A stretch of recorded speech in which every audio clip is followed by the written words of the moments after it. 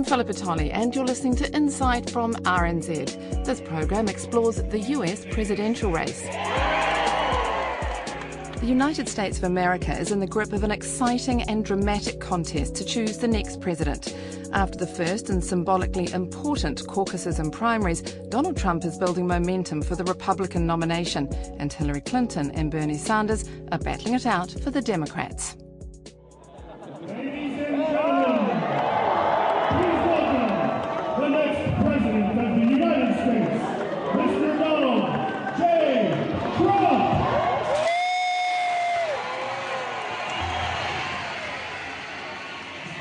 The billionaire businessman turned politician Donald Trump is a polarising figure. His comments on building a wall on the Mexican border, banning Muslims from entering America, and his blunt approach generally have engendered growing consternation among his opponents and wild enthusiasm within his support base.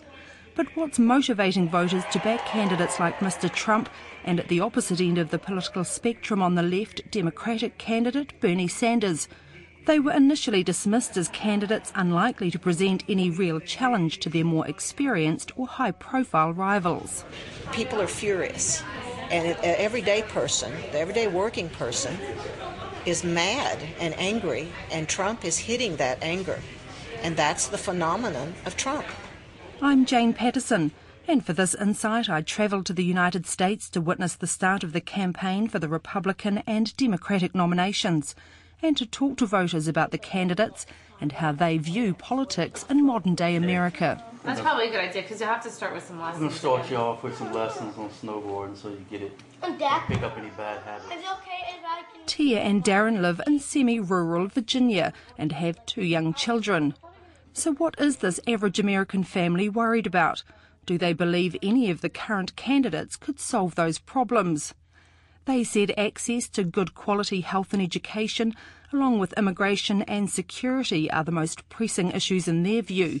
But Darren says politicians seem unable or unwilling to make any progress. But when it comes to medical industry and education, I don't think there's an easy button. If we can't get both sides, the fence, to start agreeing on things, I'm not going to see any improvements. It's so far gone, in my opinion. Right? It's so bad. The influence of big money on the campaign, the candidates, and on whoever eventually becomes president is an oft-repeated concern expressed by American voters. Tia says that is a major source of voter resentment. The lobbyists in this country spend way more money than the individual person could ever, their influence is astounding. And it's really frustrating, and there are a lot of people that are angry, and that's why we have candidates that we have running. That's why there's such a stark contrast in our candidates now, and there's such a divide, because people are angry on both sides.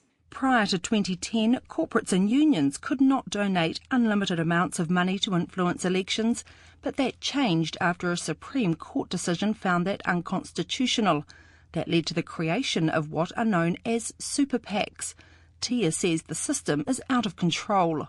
It's basically anonymous money that can come from anywhere, and they can generate unlimited amounts of funds from private interest groups and contribute to a campaign. And it provides a certain level of anonymity and unlimited funding. And these are generally formed by people who have a goal, organizations that have an agenda, and in order to push their agenda, they form these alliances and they put their money together, and then they supply that to the candidates in order to further their own agenda.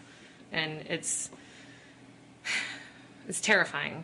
It's terrifying to me. It's gone to such an extreme that we really need to do something about it quickly. So I'm a self-funder. I'm putting up my own. Can I show this?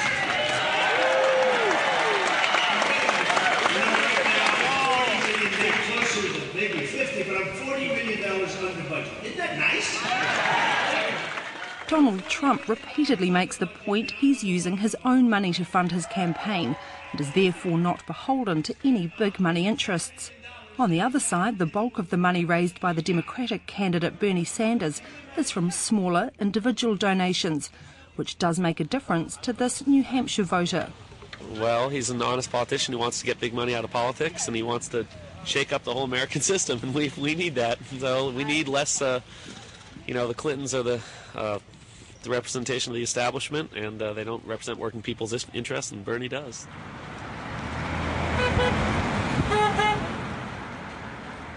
Plymouth is a small university town in New Hampshire which hosted one of Donald Trump's rallies. I met Sue working in an artists' cooperative on the main street and asked her what she thought about the presidential contest. Donald Trump seems to be stirring up the entire presidential election in a rather interesting way. A lot of people are kind of interested in what he has to say right now because he actually is not a politician and is beholden to no one, which is kind of an interesting thing, given what we have for choices politically. I don't think that the average American citizen is real happy with the choices that they have right now, because there's so many problems within the government. I think people would like to see major change. It's our Senate and Congress are a mess. The bipartisanship is a constant feud where things just don't get done. Sue told me the current political climate means people are making quite different decisions than they have in the past. In days gone by, I would have certainly said I was a Hillary Clinton fan. As time has gone on, I think the Clintons back in the White House would be a lot of pluses for a lot of Americans because they're known worldwide. They know everybody. They're in touch. But there's so many issues with them on so many different levels that I think a lot of people are kind of afraid of that too. So Sanders, I don't know. Him and Hillary seem to be very much the same in terms of their ideology. And Trump is, I've never voted Republican ever, but he's like a fresh face. And although I think his world politics might be a little scary because of the way he just speaks what he thinks without refining it at all. But I'm sure that if he was elected, he probably would surround himself with some pretty bright people. So there's a lot going on. Especially the downtown area. Just up the road, 22-year-old student Matt works part-time at the local laundrette. He says it's hard to make sense of what's going on. Like anything with politics, it's crazy right now. Everybody's bickering. It's so hard to figure out who's, what's truth and what's a lie, and it's everybody's always pointing their fingers at each other and saying, that person did this or that person did that. And it's like, yeah, but... Is there anyone you look at and you think, I wouldn't mind them as president? Right now, I like Bernie right now.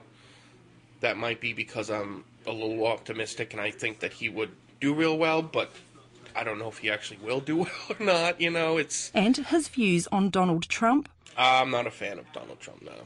No, I'm not. I don't. He says stuff but doesn't really back it up with anything, at least not that I've heard. He has these grand plans, but he doesn't really say how he's going to implement them, and he just sort of relies on, we're going to make America great. And it's like, that's great, but what are you going to do? You know what I mean? Like, he doesn't really say anything, at least not that I've heard. I struck up a conversation with Shirley Kappas at San Francisco Airport. She's 66 and was brought up in Texas. Mrs. Kappas told me there's a groundswell of anger among American people that's benefiting politicians like Donald Trump. They're angry at politicians, saying they're going to do things, they're going to do what the people want, and then they go to Washington and they don't. They do what big business wants and they feather their own nest, and people are furious. And Trump is hitting that anger. Do you think that's allowing him to maybe get away with rhetoric without people looking more deeply, actually, about other aspects of a potential presidency under Donald Trump? Oh, absolutely. He says things that people don't like, even his followers, but they're like, well, I don't care. He's going to do this and he's going to do that. And she says, despite having had a black president in office for the last 8 years, she believes race relations are another major source of tension. I think it has gotten considerably worse. I think all nations are racist somewhat because that's just the way some people are, and it's never going to change.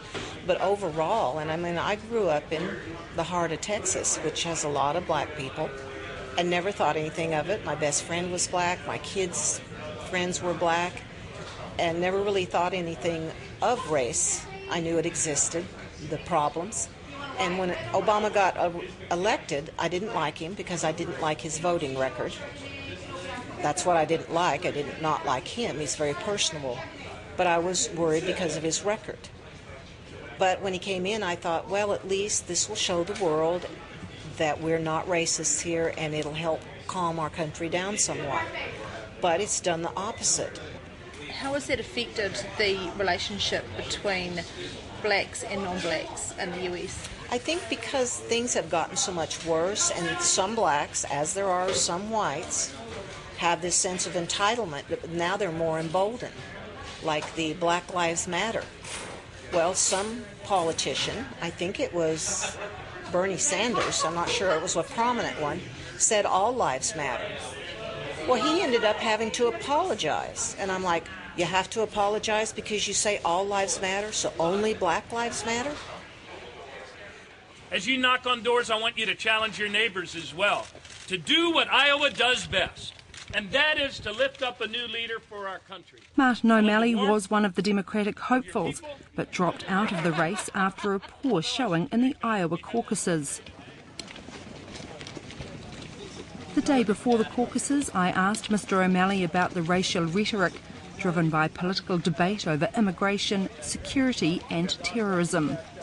Look, the most important office in our country is the office of citizen. And every citizen has a responsibility to push back against racist appeals and overtly fascist appeals like the ones we're hearing from Donald Trump. And I believe that people will. The truth can defend herself, but she needs to be stated first. And so all of us as candidates, I think, have a responsibility in both parties to push against that sort of poisonous language. So do you think some of that rhetoric is irresponsible? I think it's extremely irresponsible. I think it's not in keeping with who we are as a people. Thank you for greeting us today. Right, thank you. Thank you, man, for your kind encouragement. Caucus Thank you. here. A caucus voter. Undecided one, too. Oh, my goodness. Hi, Tom. Martin O'Malley came across Don Sapienza, an Iowan voter, while out door knocking.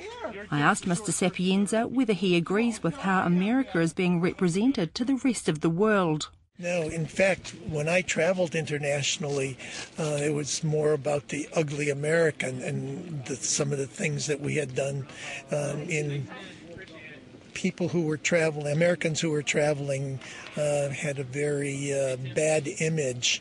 And that was something I tried to do as I traveled internationally, was show that we're not a bunch of scoundrels. We're not a bunch of ne'er-do-wells. We don't wear brass gold buttons and flaunt our riches. We are a country of moderates who really do want to have a global perspective. I met Josh Cobbs at a rally for Ted Cruz, one of the Republican candidates. He told me his major concern is with illegal immigration. And I believe that coming across our borders are folks that we don't know, okay? I've seen videos where people will dress in an put a Osama bin Laden mask on, go down to the Rio Grande River, cross it, and come back in, and nobody's in sight. So that's, I think, the national feel is we don't know who's coming in. And we know for a fact for San Bernardino, what happened in Paris, that there are terrorists coming in. So I don't know that I'd go so far as Trump, but what I believe that Ted Cruz wants to do is stop illegal immigration.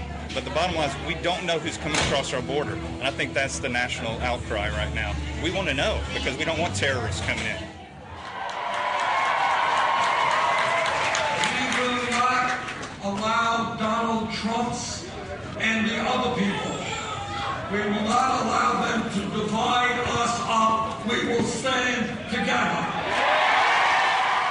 A Across town, the Democratic candidate and the Senator of Vermont, Bernie Sanders, was directly challenging Donald Trump's comments on banning Muslims from entering the US and building a wall on the Mexican border.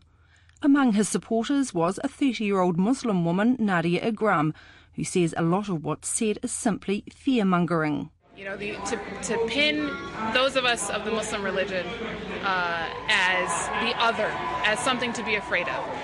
It's disheartening to see, especially considering this country was founded on immigrants. It was founded by people who were escaping religious persecution, and they are seeming to want to do the exact same thing that so many people fled England from. They want to appeal to people's inner darkest fears, which is sad and quite pathetic, quite honestly, that they have to resort to something like that. But the response to people like Donald Trump and Ted Cruz, who may be a more eloquent speaker, but quite frankly, his ideas and his policy stances are the exact same as Donald Trump. The response to those ideas that Muslims should be banned from this country, or, you know, Mexicans only send rapists and murderers, has been really encouraging. To see the vast majority of people in this country and around the world actually stand up against that rhetoric is really encouraging.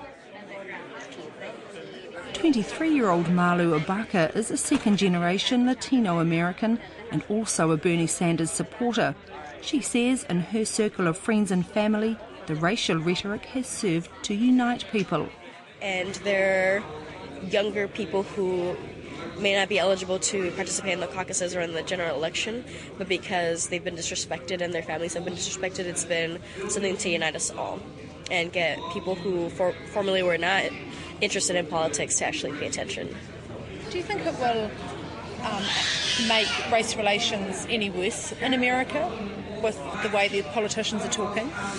I think that the way that some politicians, particularly on the Republican side, are talking about race is dangerous, because I think it feeds into a lot of people's fear. I think particularly with, for example, with ISIS. Everyone is really concerned about potentially inviting refugees into this country that could pose some danger. We know that nothing's ever happened. Iowa has been accepting refugees since the 80s, and that's never been a problem. Long before he took out of the life. But guess what? Somebody was still saved. On the outskirts of the city of Richmond, Virginia, is the United Nations Church International. It's headed by Medina Pullings and her husband, Bishop Orrin K. Pullings. Last year, a large group of black church leaders went to see Donald Trump in New York to discuss with him the racially charged statements he'd been making. Bishop Pullings was one of those leaders, and I asked him which issues worried voters in his community. What's affecting my community is jobs, police brutality, and poverty level has to really be lowered. And we're looking for a president that could possibly do things like protect us from our own police departments and within our community. It is a lot of crime amongst our community as well, and it's a lot of crime toward our community by the police. And so we need a president that's really going to lock down on police brutality and get us jobs and bring some prosperity to my communities. There's been a black president for 8 years. Has Barack Obama made the situation better for your community? You know, that's hard to say. Things have gotten worse, actually, as it comes to police brutality. The economy has bounced back a lot better under Barack Obama. I've got to say that. Gas prices are much lower. And so when it comes to that, yes, Barack has done a lot. On the police brutality issue, I don't think he's vocal enough. He says the two candidates he's considering most closely are the Republican Marco Rubio and the Democrat Hillary Clinton, but he hasn't yet decided. As for Donald Trump, Bishop Pullings says while he has been successful in business, he has concerns about some of his personality traits. He's a man, he's a self-made man, and he's unapologetic. He's, he can come off to be disrespectful, come off to be, arrogant and inconsiderate at times. I don't know what kind of change he'll bring. I'm concerned and nervous if he became president, who he would make mad, I guess. So I guess that would be my concern. What country would he make mad enough to do something to the United States of America? Would he be divisive racially as well, given his past rhetoric that he's been campaigning on? It seems to be that way. I don't know for sure, but it seems to be that way. You know, when he gets up there and gets to start speaking and saying certain things, you know, it's demeaning to people. It embarrasses people. It hurts people. And so, you know, he's got to balance that out. Whether he's an evil person, I don't think that's the thing. I think he's just a 70-year-old man that's stuck in his ways, and he's going to say what he wants to say and don't care who likes it or who doesn't like it. On the Republican side, the main race at the moment is between Donald Trump, Ted Cruz and Marco Rubio.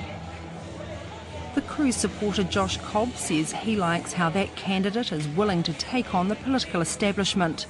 You know, this nation, America, was built on freedom, liberty, and not capitulation by politicians. It was really a nation of the people, by the people, for the people. And Ted Cruz brings that back to the White House if he's in there. He restores the rule of law. He loves, again, the Constitution, all of the Bill of Rights, the 10 Bill of Rights, our freedom of speech, our freedom of religion, freedom to keep and bear arms. These are just timeless principles. And, you know, so many politicians these days think, oh, well, that was good back 250 years ago, but it's not good for today. No, that was good then and it's good now. Paula Maxheim was also at the Cruz rally, but she was still undecided, although she had made up her mind about Mr. Trump.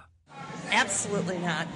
I don't think his Christian principles, I just don't sense that he has this. When he said, the first meeting I went to, that he never forgave anybody, one of the basic principles of Christianity is forgiveness. And he's always, if you'll notice, he gets, well, you ought to forgive me, or you ought to forgive somebody, but then he doesn't forgive.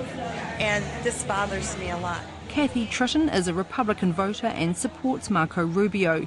She believes he could appeal to a broad range of voters once the Republican and Democratic candidates go head-to-head. I think that he's electable. I think it's really important to have someone in the general election that can beat whatever Democrat is put up against them, and I feel like he can energize the party, bring in the youth, and also the Hispanic population. So I feel like he is the one that can bring us all together. Bernard Houston says he's not a fan of Donald Trump, but is voting strategically. I voted for Trump. I actually changed my mind this morning, from Cruz to Trump this morning. So people do change their mind. I've never changed my mind before this late in the campaign, though. And what prompted you to change your mind this time? I just think he's the man that's going to win. My biggest desire is to find the Republican that can beat the Democrats in the fall. And thinking about it, I think he is the one that can do it. That's why I changed to him. Not that I like him personally that much. Daniel Arthur believes Mr. Trump could do a good job economically. His business acumen will essentially allow for the stock market in the United States to go up probably, I would arguably, at least 20-25% up just in psychology alone. And also that will probably help all the Western economies quite a bit. But the bigger picture is we need people that understand the business part of it and that are willing to delegate to very smart people as well. And he does delegate a lot, very effectively. So I'm very confident that he will delegate properly some of these things, as well as command and lead the Western economy to a more positive outcome. We got buttons here, guys. Shirts here. Go ahead, ISIS, make my day. Trump 2016 shirts here, guys. I asked Trump supporters arriving at a rally in New Hampshire why they were backing the New York-based billionaire. Oh, I think he's a very entertaining guy. I think he has the possibility of being a good president, and he's addressing problems that are pertinent in the country right now. A little more forthright than a lot of the others, but very interesting. I think he is, I like how he is not politically correct. I like how he says it how it is, how he says the truth. And I like his strength and what I think he's going to do to help change this country and make it great again. Hi, welcome. Are you in 47? Yes. Excellent. What's your last name? DeLeon. The Iowa caucuses represent the first formal vote in the nomination contest for both the Republican and the Democratic candidates. The Republicans had a lot broader field, and in each precinct voters just had to write the name of their preferred candidate on a piece of paper, which were then tallied up at the end. The Democratic caucuses are an entirely different affair. What are you concerned about? What are you most interested in? Because with that, we can answer any question that you might have. In each precinct, voters gather in the corner of their preferred candidate. If one candidate does not reach 15% support, those voters are fair game for the other supporters.